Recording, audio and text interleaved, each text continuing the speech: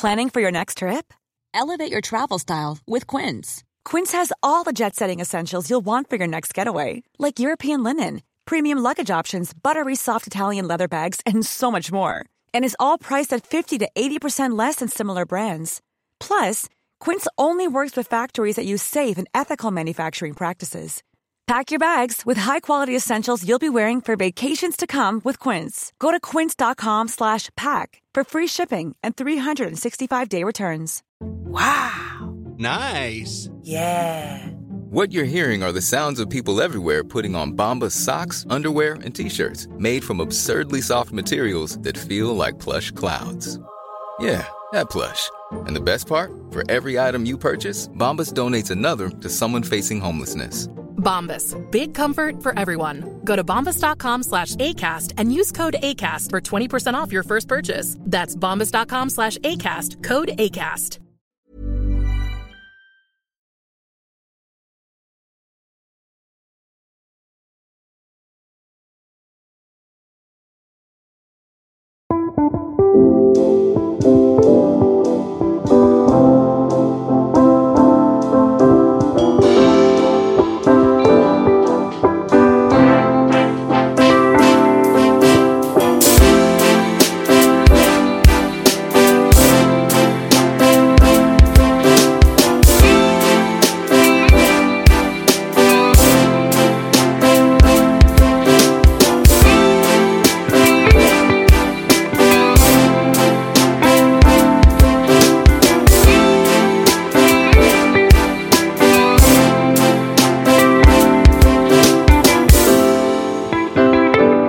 Ja, då säger jag hjärtligt välkomna till Ronnys rullar, filmpodden där mina kära gäster får prata till punkt. Sitter på en liten del nu och fikar här, och det gör jag med, får man säga, Guldbaggebelönade, eller vill du komma från det, Johannes? Det är Johannes Nyholm som är här. Ja, alltså man får väl, det kan man väl säga om man vill det. Inte för att jag varken så mycket till eller från i mitt liv idag. Är det så? Ja, det är mer än att det nämns i sådana här sammanhang, så ligger de i någon låda där hemma. Jag vet faktiskt inte var de håller hus. Men vi kan väl ta det innan vi pratar om det nya film som du är aktuell med. Alltså, för jag frågar alltid folk, särskilt om de är Guldbaggevinnare, vad betyder Guldbaggen? Alltså, var det något betyg på någonting? Ja, alltså det är ju, på ett sätt är det väl lite kul för att som du nu nämner det blir någonting istället för att vara personer som gjorde en film. Då kan man säga personer som gjorde den här Guldbaggebelönade filmen. Det ger en viss tyngd ändå. Även om det egentligen, som jag vet, kan vara ganska slumpartat hur det går till. Några få gillade min film helt enkelt. Men det kanske var någon sorts tärningskastande som avgjorde det. Eller någon sorts, vad ska man säga, vilja att behålla god stämning i rummet. Den film som minst folk tyckte var riktigt dålig. Så kan det vara. Okej. Ja, men du, vi kan väl kasta oss framåt här. Vi kommer kanske tillbaka till det där. Men du är ju alltså aktuell nu på biograferna med Kokodi Kokoda. Som ju, jag vet inte, vad ska jag kalla det? Det är som någon sa, en blandning av Groundhog Day och något Funny Games-aktigt, skräckaktigt så. Jag måste ju fråga dig, jag har ju sett filmen nu och jag bara undrar lite. Man ska inte kanske prata om saker och ta bort magi, man jinxar saker, men vad var tanken? Alltså, vad var det du ville berätta den här gången? Kan du berätta det? För mig är den här filmen ett relationsdrama där man får besöka det här parets drömmar och mardrömmar och ta sig in lite grann på djupet vad som försiggår inom dem i den sorg som de befinner sig i. Det är en relation som är i förfall, som håller på att braka sönder totalt, tyngda av en svår förlust. Och då vill jag, eller för mig själv personligen handlar det här om, hela filmen är någon sorts personliga erfarenheter som jag vill berätta om. Jag har ju på något sätt upplevt mer eller mindre allt som har hänt i filmen på ett eller annat sätt. Och sett alla de här... Det låter ju förfärligt. Det låter förfärligt, men jag... Dels överdriver jag väl saker och ting för att göra det mer dramatiskt, men det är... på ett sätt är det ju för mig en sorts terapi att berätta den här historien. Men jag tror även att det kan vara kanske till tröst för andra som har genomlidit någonting liknande eller någonting mycket värre, som har förirrat sig i mörkrets tankevindlingar och har svårt att ta sig ut. Så kan det vara fint att se det här porträtteras och ges bilder och ges ljud. Att det blir någorlunda lite mer konkret än bara det här konstanta försvinnandet, ältandet, när man står på samma plats och bara ältar och inte kommer någon vart. Alltså, jag ser det lite som, och det är med tanke på den här sången som sitter fast i järnbalken nu. Det är som en ond saga det här lite grann. Eller? Ja, det är det ju. Speldosan där. Ja, precis. Ja, det är någon sorts krumelur av något slag. Men man rör sig både i någonting väldigt, väldigt realistiskt. Sådär diskbänksrealistiskt närmast. Men sen så dras man gradvis in i någon sorts drömlikt landskap. Mardrömslikt landskap. Mardrömslikt landskap, ännu mer. Ja. Det är inga sköna drömmar, de drömmer tyvärr. Men sen finns det också någon sorts sagoelement som ligger som en matta över hela historien. Där det blir paralleller mellan sagan och de här verkliga karaktärerna upplever. Ja, det är det. För det är också, jag har förstått när jag läste på om det är sant eller inte där. Man vet aldrig när man googlar vad som är riktigt eller inte. Men det här med animation har du sysslat en del. Och det finns ju jättefina moment här med animation som också är lite grym. Men det är liksom gulligt och grymt på en gång, de här animationerna. Och de här personerna som vet hur mycket vi får berätta det vad vi tycker. Va? Men det finns ju 3 stycken som vi i Göteborg skulle kalla knickedickare. Men 3 gycklaraktiga figurer som kommer och stör. Alltså symboliskt kanske deras äktenskap. Som sagt, det är ju trauma som gör att de flyr in i någonting. Så att animation, om vi bara går tillbaka till det har varit, är det någonting som är fascinerande för dig som du har sysslat med? Ja, absolut. Jag har hållit på med animation jättemycket. Kanske framförallt när jag jobbade med musikvideos under massa års tid. Då var ju animation oslagbart. Det var ju ett fantastiskt sätt att visualisera musiken som gav mycket mer frihet och lekfullhet än bara vanligt filmande. Och det är väl något som har funnits kvar sedan jag har jobbat mycket med musik och med musiker även i mina spelfilmer. Och då har animationen kommit med som ett viktigt element och ett viktigt sätt att uttrycka mig.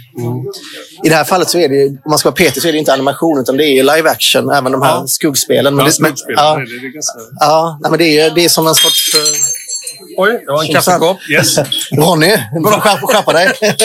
Du är darrig på hand. Sorry. Effekt ju.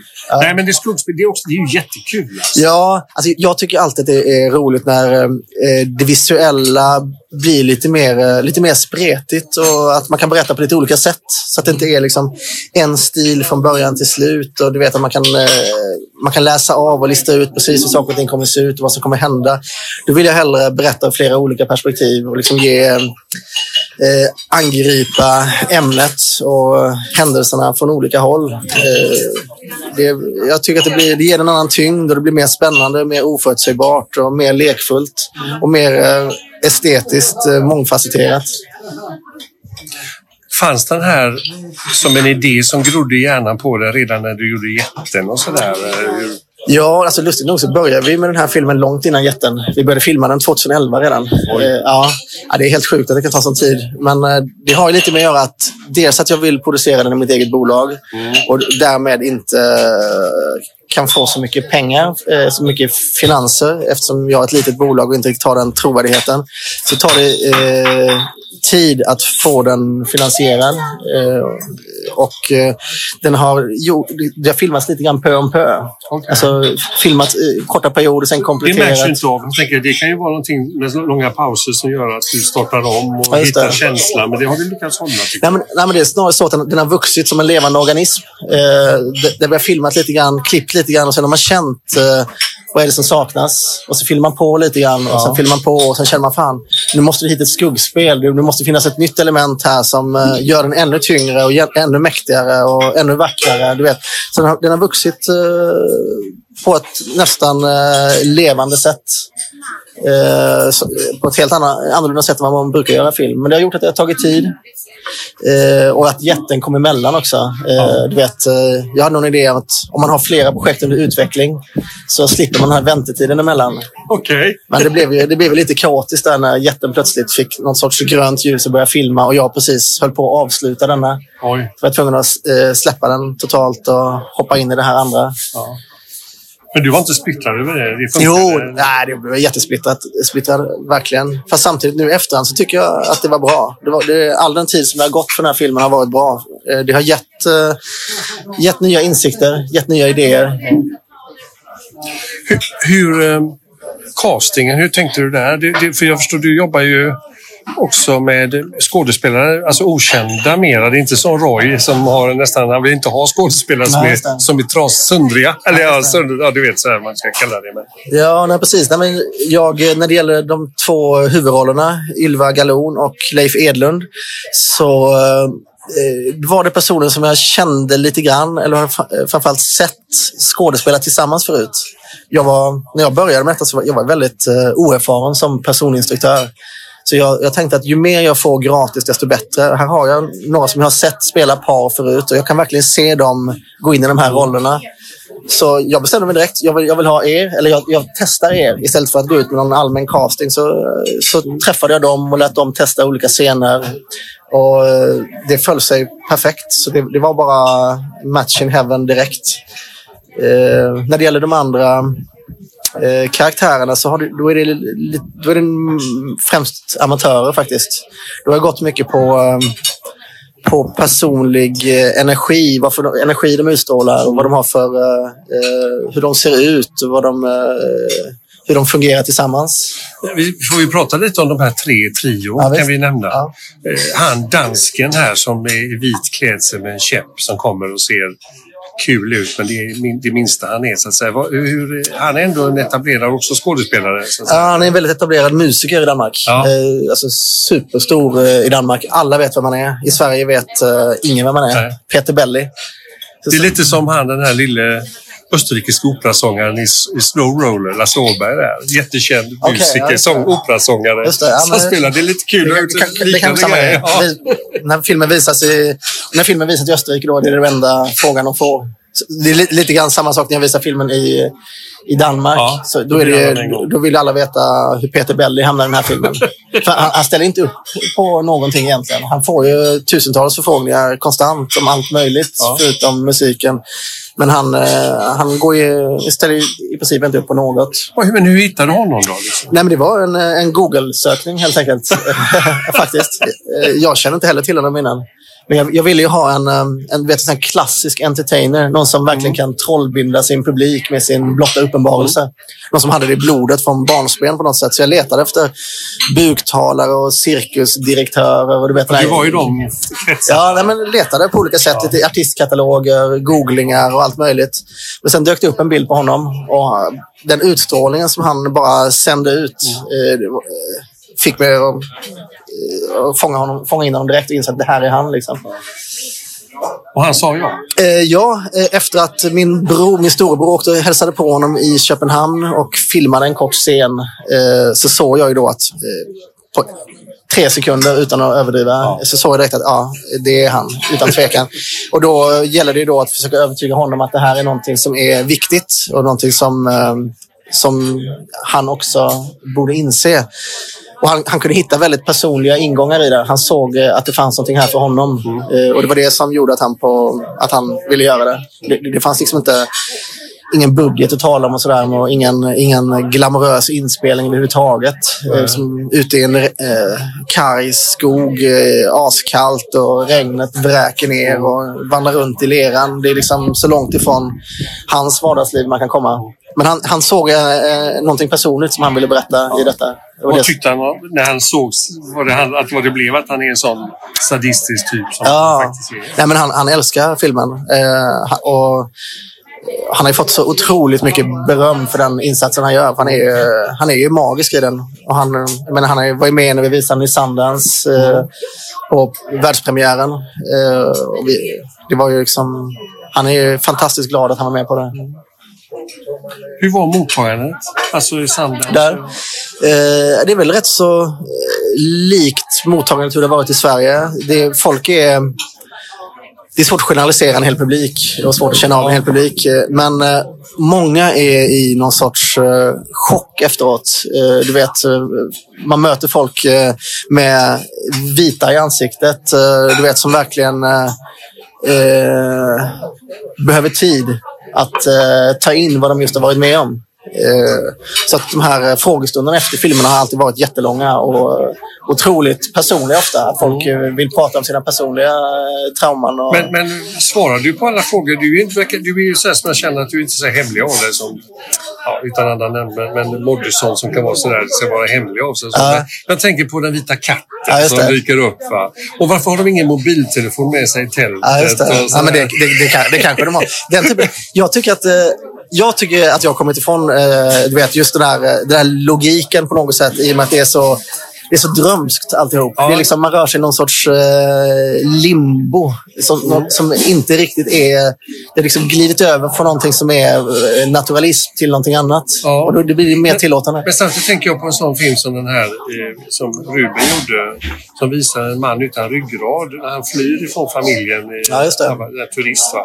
Ja, precis. Här känner jag ju likadant vid första attacken. Vi ska inte säga för mycket, men det är en attack som verkligen. Och han bara ligger och skakar i tältet och det kommer inte till undsättning för sin fru. Precis. Alltså, en sak kan man säga, det är att det spelades ju in flera år innan Turist. Just det. Okej. Jag kan inte det. Nej, precis. Nej, så om det är någon som har påverkats av någon så är det nog tvärtom. Ja. Men sen... Det finns ju ett inslag, eller en del av tematiken i filmen är ju... Att han är lynkrygg, är det? Ja, nej, men det är han absolut. Att han inte försvarar sin familj. Men det är på något sätt... Det är en familj som har brutit samman, eller som har krackelerat, och där mattan ryckts under fötterna på dem. Där de står kvar som två ensamma... figurer vajande i vinden på något sätt. De har förlorat sitt fotfäste. Där är det på något sätt den här kärleken och månandet om varandra det finns ju inte det. Det finns inte kvar längre, utan de är så sargade, och de på något sätt i detta blir de väldigt egoistiska och drar åt sitt eget håll och lyssnar inte på varandra. De kan inte kommunicera. Det finns liksom ingen betydelse i orden längre. Orden har mist sin betydelse. De talar förbi varandra, och på samma sätt så hjälper de inte varandra. De motarbetar varandra konstant. Så i den här sorts passivt aggressiva situationen de hamnat i, så stödjer de inte varandra. Det är ett dött äktenskap. Absolut, det är ett väldigt dött äktenskap. Där känslor ligger väldigt, väldigt långt nedgrävda. Men tror du, eller hoppas du att det kommer fram också i din skräckberättelse, att det blir en del av det ändå? Eller hur? Det är ändå viktigt att försöka mitt i allt det här mörka, läskiga, så ska man förstå att det handlar om någonting annat också. Absolut. Det är ju upp till var och en. Vi har även fått reaktioner där folk tycker att de här enorma våldsamheterna, den här råheten, att den är obefogad. Absolut. Hur såg du på det då? Då försöker jag förklara för dem att absolut, det är våldsamt, men det här våldet är till för att beskriva hur jag känner och hur väldigt många med mig känner i en situation av sorg, i en situation av tomhet. Eller frustration såklart. Eller? Frustration, absolut. Men just att det kan bli så fysiskt. Att den smärtan kan bli otroligt fysisk. Smärtan av en förlust kan vara det är inte abstrakt eller någonting som rör sig i huvudet. Det kan kännas som att inälvorna dras ur dig. Eller att man sparkar dig stenhårt i magen gång på gång. Förnedringen är ju där hela tiden. Den är det, absolut. Men det är en viktig aspekt av det hela. Att jag vill visa att det kan vara väldigt konkret. Den här smärtan kan vara oerhört konkret. Och den kan vara som en naggande, oerhört smärtsam känsla i kroppen under lång tid. Som kan vara mycket värre än faktisk. Än att en hund biter dig. Eller att någon klubbar ner dig med en promenadkäpp. Sånt som händer i filmen. Den verkliga smärtan av sorg kan vara mycket värre än en fysisk reell smärta, eftersom den är svårare att läka. Jag tänker på den här envetna barnramssäsongen och titeln på filmen. Är det något hemligt eller någonting du kan berätta om? Nej, men det är en välkänd gammal barnvisa som jag nynnade mycket på när jag var barn. Aha. Vår tupp är död. Du känner inte igen den? Nej. Nej. Ja, men det är olika där. I vissa... Alltså, hos vissa är den väldigt välbekant. Hos andra har inte hört den alls. Vi sjöng den i skolan. Den fungerar som en kanon också. Så den upprepar sig. Man sjunger i stämmor och sådär. Och kan bli obehaglig också. Ja, precis. Den är väldigt... det är en naiv barnvisa, men den har morbida undertoner. Den handlar om en tupp som är död, som inte längre kan sjunga kokodi kokoda. Men så sjunger den ändå kokodi kokoda om och om igen. Så den är på något sätt en irrationell visa. Det är en tupp som både är död och levande på samma gång.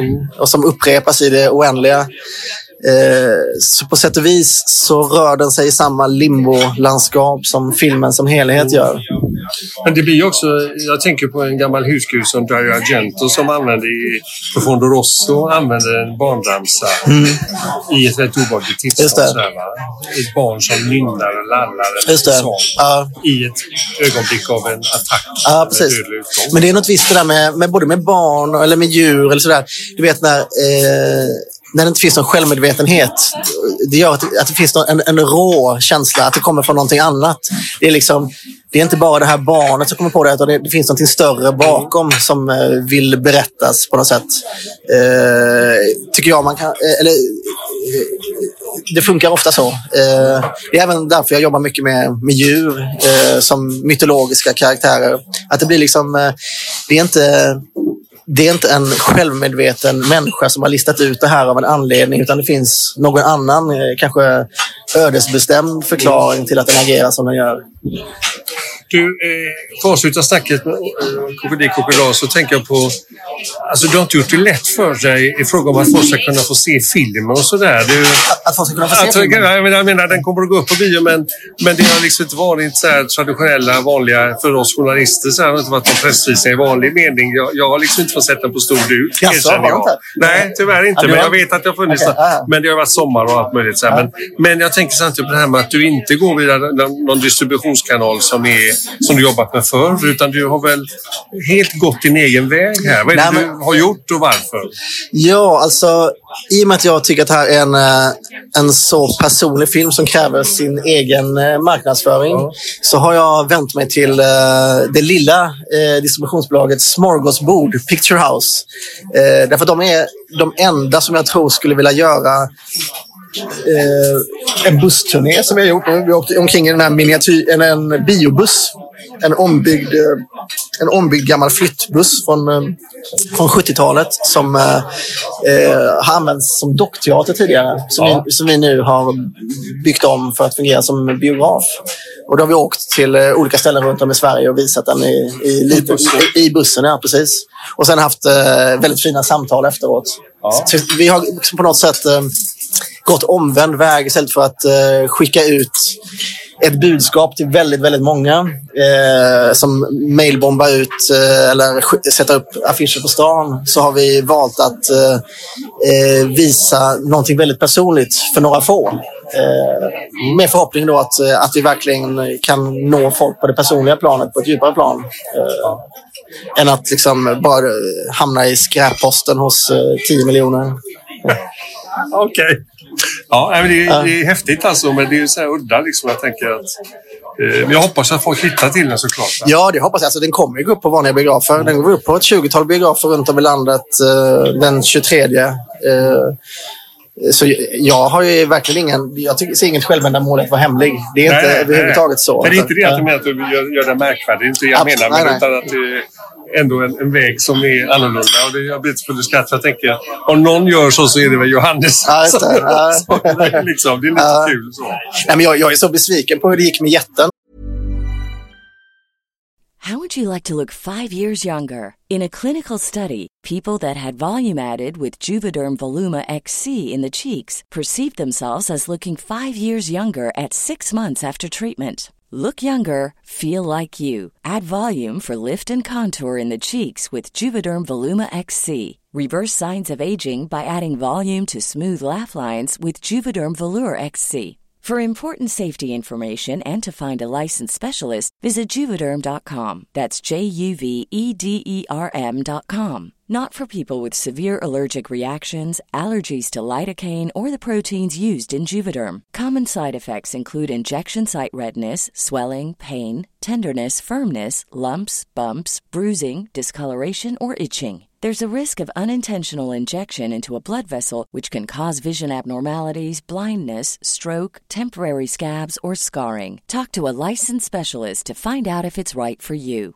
This Mother's Day, celebrate the extraordinary women in your life with a heartfelt gift from Blue Nile. Whether it's for your mom, a mother figure, or yourself as a mom, find that perfect piece to express your love and appreciation. Explore Blue Nile's exquisite pearls and mesmerizing gemstones that she's sure to love. Enjoy fast shipping options like guaranteed free shipping and returns. Make this Mother's Day unforgettable with a piece from Blue Nile. Right now, get up to 50% off at BlueNile.com. That's BlueNile.com. Burrow is a furniture company known for timeless design and thoughtful construction, and free shipping, and that extends to their outdoor collection.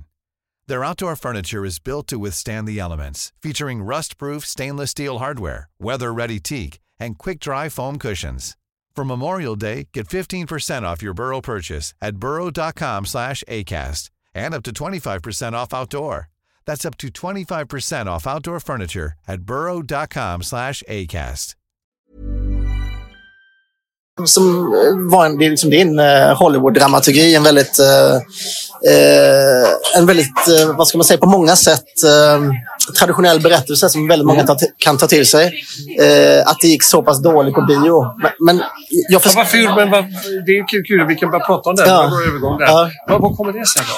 Jag tror att det generellt sett är väldigt, väldigt svårt att få folk att gå på bio. Om det inte är någonting väldigt igenkännbart. En känd bokförlaga. En blockbuster. En blockbuster. En väldigt kända skådespelare eller liknande. Jag menar, eller en gigantisk marknadsföringsbudget. I det här fallet har vi inget av det. Det hade vi inte med Jätten heller. Men det gjorde, alltså det relativa misslyckandet som jag ser publikt sett med Jätten gör att nu tänker jag, nu ska jag helt tvärtom. Helt tvärtom. Nu ska vi bara gå personligt tillväga. Försöka hitta några få som gillar filmen som sen sprider budskapet.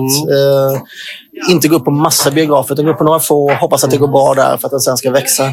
Men alltså, du varit väldigt besviken oavsett den här Guldbaggar och jag hyllade den filmen när jag satt och sa alla kritiker gillar den.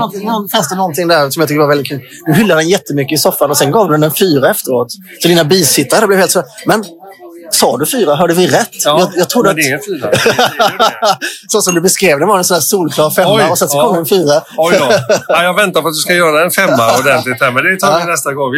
Jag gillar ju filmen jättemycket. Jag tyckte mycket om den. Det gör jag ju fortfarande och tänker på den. Och jag gillar liksom färgskalen och alltihopa. Den är ju en ljuvlig film om utanförskap och längtan. Och alltså allt det där. Den appellerar ju mycket sådana saker. Men sen undrar man ju då, men det är ju det att du inte gör någon sån där vanlig romcom eller det. Nej, men jag vill ju berätta mina egna historier och då, de får ju helst tycker jag att man ska ta historien på allvar och inte falla in i att den måste ha en viss struktur eller ett visst utseende. Jag tycker att berättelsen ska vara vägvisare för estetiken och för dramaturgin. Ja. Men om vi tar Jätten då, för kul att höra lite vad tanken var med den där. För det är som jag sa, det är väl ändå mycket av ett utanförskap och så som det handlar om. Verkligen. Och så en man som blivit av med, alltså som mamman och den har ju ett sånt otroligt vemod och sorg i sig. Va? Och det, verkligen. Eller hur? Och det är väl inte så lätt för folk att sitta kanske och vilja nå ner. Det är väl därför inte den... Nej, men inga lätta skratt i filmen. Nej, precis, det är det inte. Sen har den jag tror väldigt många har sett den på tv senare, men jag tror inte det är därför som folk har gått på bio. Utan jag tror att det är helt enkelt så enkelt att man ser 1 eller 2 filmer per år på bio som svensk. Och man är ganska picky med vad man väljer. Man vill inte ta några risker helt enkelt. Jag själv skulle inte gå på en okänd svensk film som jag inte vet så mycket om. Jag skulle absolut inte göra det. Jag skulle gå på någonting som jag vet nästan exakt vad jag får. Okay. För att inte riskera att förstöra den här enda fina biokvällen. Är det så? Ja, men så är det verkligen. Man vill nog se någonting som man är säker på att man kan diskutera med folk runt omkring sig efteråt också. Jag känner ju lite nu utan att känns så här, men alla dessa streamingtjänster gör att det känns som en förlorad generation nu. Som sitter hemma och är soffpotatisar och inte går och upplever något konstnärligt eller upprörande eller roligt eller vad det kan vara på bio tillsammans. Man sitter hemma och tittar på... Det är mycket så. Det tycker jag är förfärligt. Jag är likadan själv, absolut. Sen jag menar, det är ju mycket mäktigare att se någonting på bio. Det är liksom ett helt annat ljud och den här mäktiga bilden att man sitter tillsammans. Det är ju mäktigare. Men samtidigt så kan man kan ju se liksom... Man kan se 3 långfilmer på samma tid som det tar liksom åka in på stan, vänta på att filmen ska starta och sådär. Så jag tror det funkar så. Och det är också mycket billigare såklart.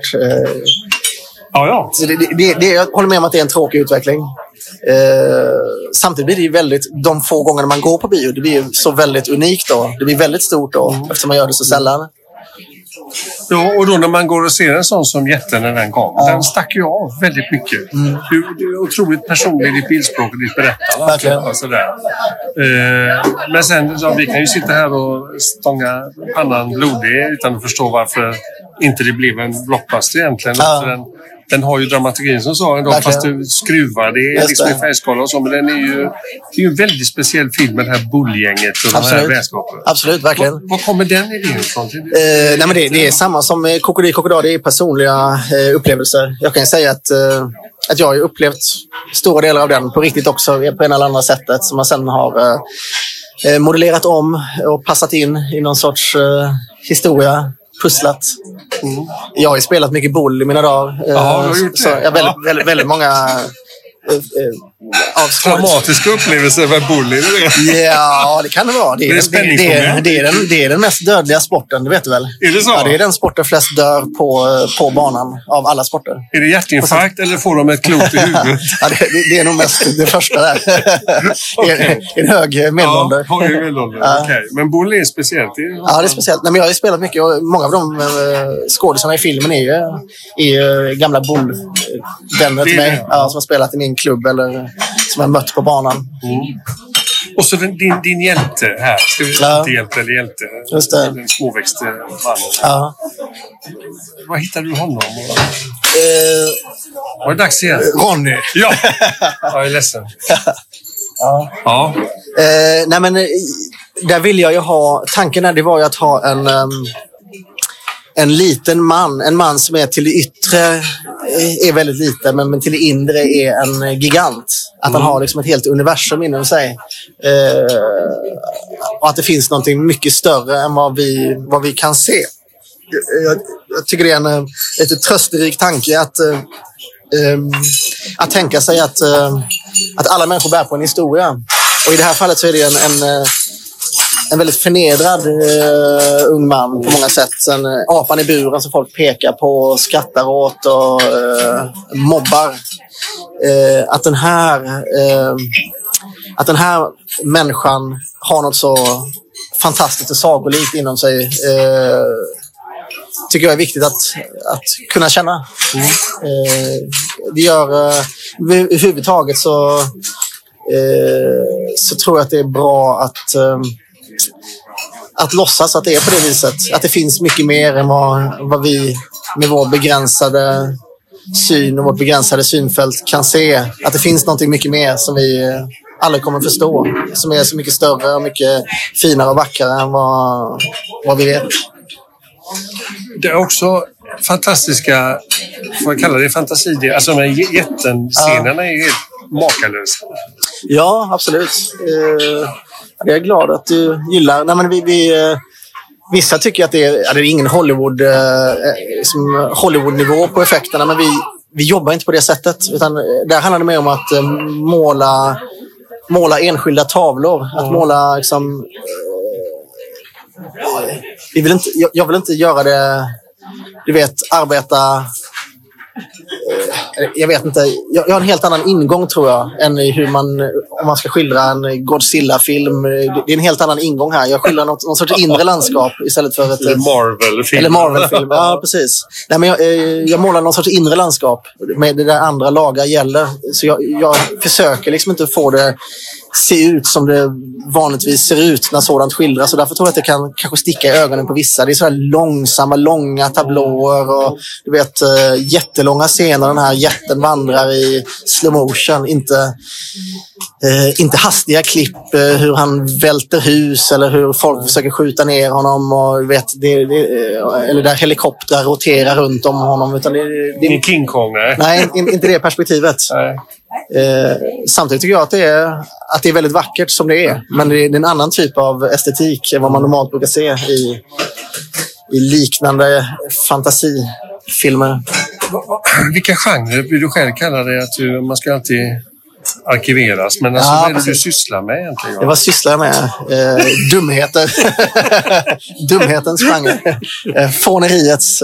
Nej, men jag försöker väl roa mig själv på ett sätt, men det magisk realism kan man säga. Ofta så brukar det finnas väldigt realistiska inslag där jag vill förankra saker och ting i någonting igenkännbart. Där man som betraktare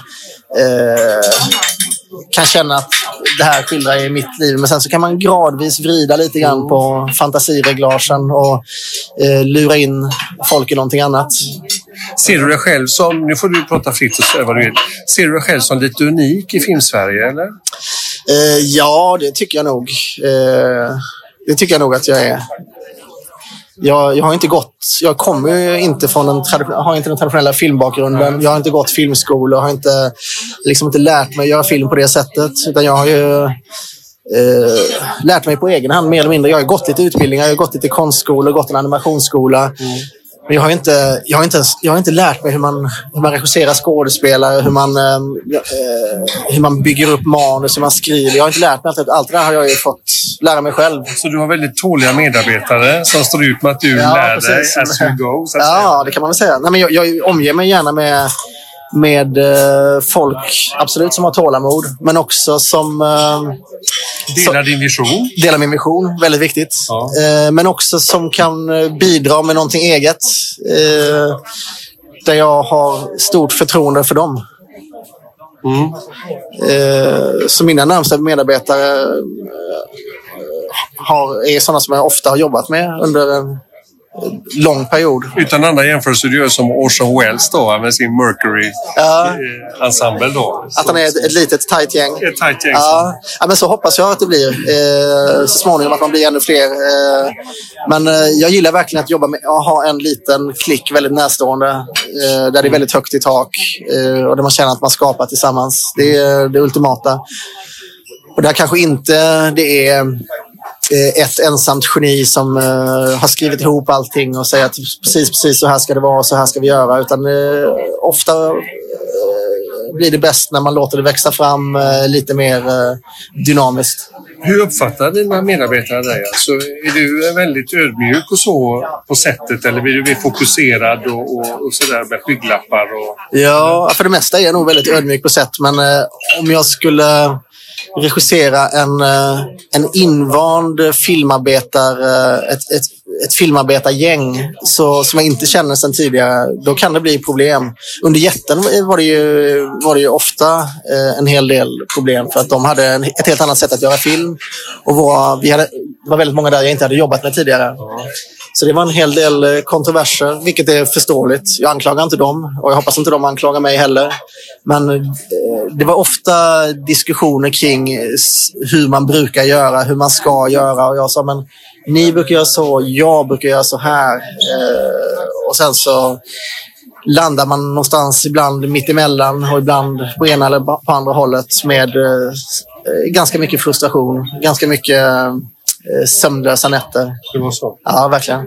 Och Krokodil var ju ett långt projekt i sig, men det flöt på bättre? Eller när det ja, men det har ju varit en mycket mindre skala. Jag har ju producerat den själv och haft, du vet, det har varit en metodik som har vuxit fram under en väldigt massa år. Som har varit en läroprocess för mig, men också för många andra tror jag i gruppen. Så det har varit mycket intimare inspelning. På Jätten var vi ibland hundratals statister som sprang omkring och jag där som en konstnär och yr höna i detta som försöker lära mig att regissera och veta, det är svårt att inte pilla i alla syltburkar och att inte röra i alla soppor i en sån process där jag normalt sett så vill ju vara med och designa karaktärerna på eller designa hur folk ser ut, hur smutsiga de är i ansiktet, hur frisyren ligger och sånt där. Jag ser det som en målning, du vet, att jag ska skapa en bild och sådär. Om det då inte riktigt ser ut som jag vill, så antingen kan jag säga till någon som säger till någon annan som säger till någon tredje som sen går fram och kammar den här figurens frisyr så att den faller åt andra hållet. Eller så kan jag själv gå fram och göra det. Men då kan det bli väldigt dålig stämning. Det blir det? Ja, det kan det bli, verkligen. Då trampar jag på någons fötter. Ja. Så är det. Men nu efter de här långfilmerna och dina kortfilmer, är du redan igång med något långfilmsprojekt nu? Sådär? Jag vet att allting alltid är hemligt, men du vill göra film igen? Alltså, jag både skriver på olika saker och har faktiskt börjat filma ett projekt där vi åkt ut i skogen och filmat lite på vinst och förlust. Utan någon finansiering till en början, men där vi bara hittat en miljö och hittat samarbetspartner, skådespelare och andra som jag vill jobba med och försöka ha lite kul eller jag är ganska trött på de här väldigt, väldigt långsamma processerna som det innebär att göra film. Det kan vara så att man skriver på någonting i ett och ett halvt år. Man försöker övertyga folk och få finansiering och det kan ta ytterligare 1-2 år. Du vet, man får åka runt på samproduktionsmöten runt om i Europa för att eventuellt kanske få finansiering. De flesta får inte finansiering för sina film. Det är jättesvårt. Det är verkligen en på 1000 som får finansiering för sina långfilmsprojekt. Så istället för att sitta och vänta så sätter jag bara igång och hoppas att vi når fram till någonting som kanske i slutändan kan övertyga någon. Få lite mer kött på benen. Men du blir ju uppmärksammad nu i Sundance för din film. Kom inga så här cigarrökande filmproducenter fram och tyckte att det lät så mycket film? Jo, verkligen. Jag hade jättemånga möten med managers där nere och började också samarbeta med ett managementbolag, vilka är skitbra. De som kanske rökte de minsta cigarrerna valde jag. De som var mest ödmjuka och minst pushy och också hade störst förståelse för hur jag vill arbeta. Så de skickar mig lite manus då och då och jag säger nej tack och sen skickar jag lite manus. Fast ibland är det faktiskt bra och vissa av de där manusen skulle jag nästan kunna tänka mig att göra. Så det är mycket möjligt att det blir så en vacker dag. Men inte just nu? Kanske. Vi får se. Jag har lite diskussioner. Du, vi sitter som sagt här på en liten del. Jag hoppas att det inte låter för mycket allt det andra som har hänt här. Vi måste ju ändå avslutningsvis nämna den omtalade, en av världens mest sedda kortfilmer, är det så? Las Palmas. Och du är ju mannen bakom den. Just det. Men ditt eget barn med, eller vad är det? Det är min dotter, ja, som gör världens roll. Alltså, för de som inte har sett den, berätta lite. Vad är det du har gjort för någonting och vad var tanken där? Från början var det ju en tanke att göra en dokumentär om min dotters första år i livet lite grann. Jag tyckte att hon var så fantastisk. Jag var pappaledig och sådär. Jag satt förundrad och bara tittade på henne och tyckte att hon var magisk. Hon är, jag tänkte samtidigt att jag kommer aldrig någonsin i några av mina filmer kunna skapa samma energi och samma liv som det jag ser framför mig här när jag sitter och tittar på när hon äter eller när hon sover eller när hon kryper runt. Så egentligen vill jag bara göra en helt dokumentär liten film om henne och kanske lite mig också när jag var pappaledig, om vårt liv tillsammans där. Men så var det också väldigt viktigt för mig att jag skulle fånga det här fantastiska livet. Jag ville att kameratekniken och att detta skulle vara så osynligt som möjligt. Så jag ville liksom bara fundera, hur ska jag kunna fånga detta magiska utan att skamma bort det. Och sen så, ju mer jag funderar på det så växte idén och ambitionen också kanske. Så tänkte jag att jag kanske borde berätta en annan historia samtidigt. För hon är väldigt gullig. Som 1-årig bebis. Och, som ser ut som en alkis när hon äter. Hon har liksom ingen styrsel eller rörelse. När hon försöker gå så trillar hon. Och det var, så jag ville samtidigt berätta historien om en medelålders tant på semester på Las Palmas. Eftersom jag tyckte att hon var den personen också. Men den personen är väldigt tragisk och väldigt sorglig. En person som man inte alls vill umgås med. Så det blir en väldigt gullig historia om min dotters första levnadsår. När tänderna växer och när hon lär sig gå. Men det blir samtidigt en väldigt tragisk historia om en äldre dam som super sig full och firar sin egen födelsedag ensam. På väg downhill. Liksom. Väg downhill, ja, precis. Däckar under något bord där på tavernan. Det blir helt bisarrt det här. Ja. Jo. Väldigt uppmärksammat. Ja, det blir det. Men jag undrar också då, som jag säger, fick du någon kritik också för att du använde ditt barn? Och att Ja, det var väl ungefär 1 på 30 som var kritiska, kunde jag se. Ja. Av tummarna upp och tummarna ner och sådär. Men hur kände du själv inför det då? När du arbetade kvar? Kände du någon gång att ska jag göra det här? Alltså, Ja, alltså det var ju någonting som man får lita lite grann på sin magkänsla. Jag pratade mycket tillsammans med barnets mamma om det var okej att göra detta. Sen är det ju i grund och botten är det en kärleksförklaring och det hoppas jag att man ser. Och att hon också ser nu när hon faktiskt kan välja. Hon valde ju inte att skådespela i den här filmen, utan hon levde ju. Hon gjorde det hon brukar göra. Hon sitter där och käkar. Och du filmade det? Jag vet inte. Ja, precis. Nej, men hon sitter och käkar, hon sover. Hon gör i princip det som hon tycker är roligt att göra. Med den skillnaden att det var i min ateljé istället. Eller min lokal studio istället för hemma. Så en viktig grej var att hon skulle tycka det var kul. Att hon skulle tycka det var roligt. Så jag försökte komma på saker som hon tyckte var kul att göra. Så att det inte var... Det här är inget skådespelarjobb i dess vanliga bemärkelse. Utan det ska inte vara som att hon går till jobbet och känner den pressen. Utan det ska vara... Hon ska fan ha kul här. Hon ska ha minst lika roligt som hon har om vi inte hade spelat in den här filmen. Men det där om saker och ting är moraliskt rätt, är det rätt mot henne och sådär. I slutändan måste jag lita på min egen magkänsla i det fallet. Att det är någonting som känns bra för mig. Som sagt så är det i grund och botten en kärleksförklaring. Jag vill visa vad jag känner för henne och hur mycket jag tycker om henne. Men vissa ser inte det. Jag har ju fått kritik som säger att hur 17 kan du, ofta på engelska och amerikanska. Jag har kollat vad vissa kommentarer kommer från. Det är liksom, amerikanska södern har en väldigt kritisk inställning till det här. Man kan se att hon är full. Man ser det på blicken i hennes ögon. Hon är full på riktigt. Hur 17, man ser att det finns snubbeltråd som fäller henne för att det ska bli roligt och sådär. Men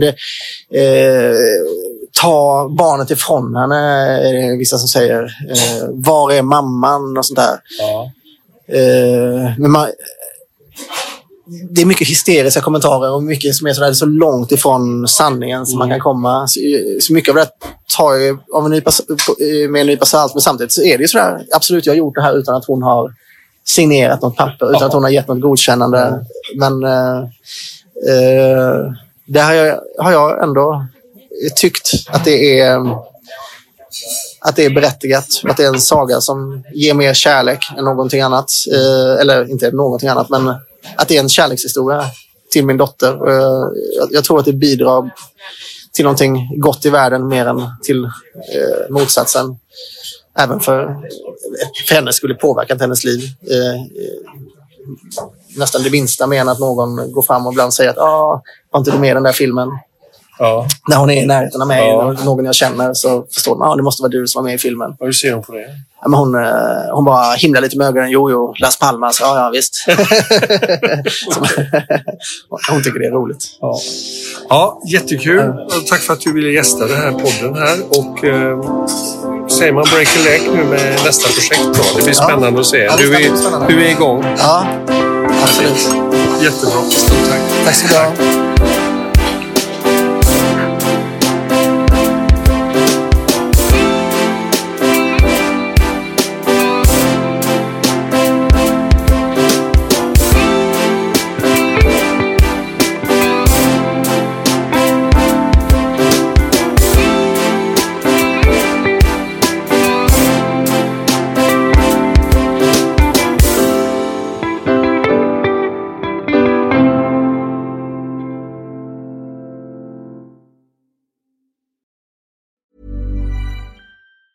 Mom deserves the best, and there's no better place to shop for Mother's Day than Whole Foods Market. They're your destination for unbeatable savings, from premium gifts to show-stopping flowers and irresistible desserts. Start by saving 33% with Prime on all body care and candles. Then get a 15-stem bunch of tulips for just $9.99 each with Prime. Round out Mom's menu with festive rosé, irresistible berry chantilly cake, and more special treats. Come celebrate Mother's Day at Whole Foods Market. Flexibility is great. That's why there's yoga. Flexibility for your insurance coverage is great too. That's why there's United Healthcare Insurance Plans. Underwritten by Golden Rule Insurance Company, United Healthcare Insurance Plans offer flexible, budget-friendly coverage for medical, vision, dental, and more. One of these plans may be right for you if you're, say, between jobs, coming off your parents' plan, turning a side hustle into a full hustle, or even missed open enrollment. Want more flexibility? Find out more about United Healthcare Insurance Plans at uh1.com.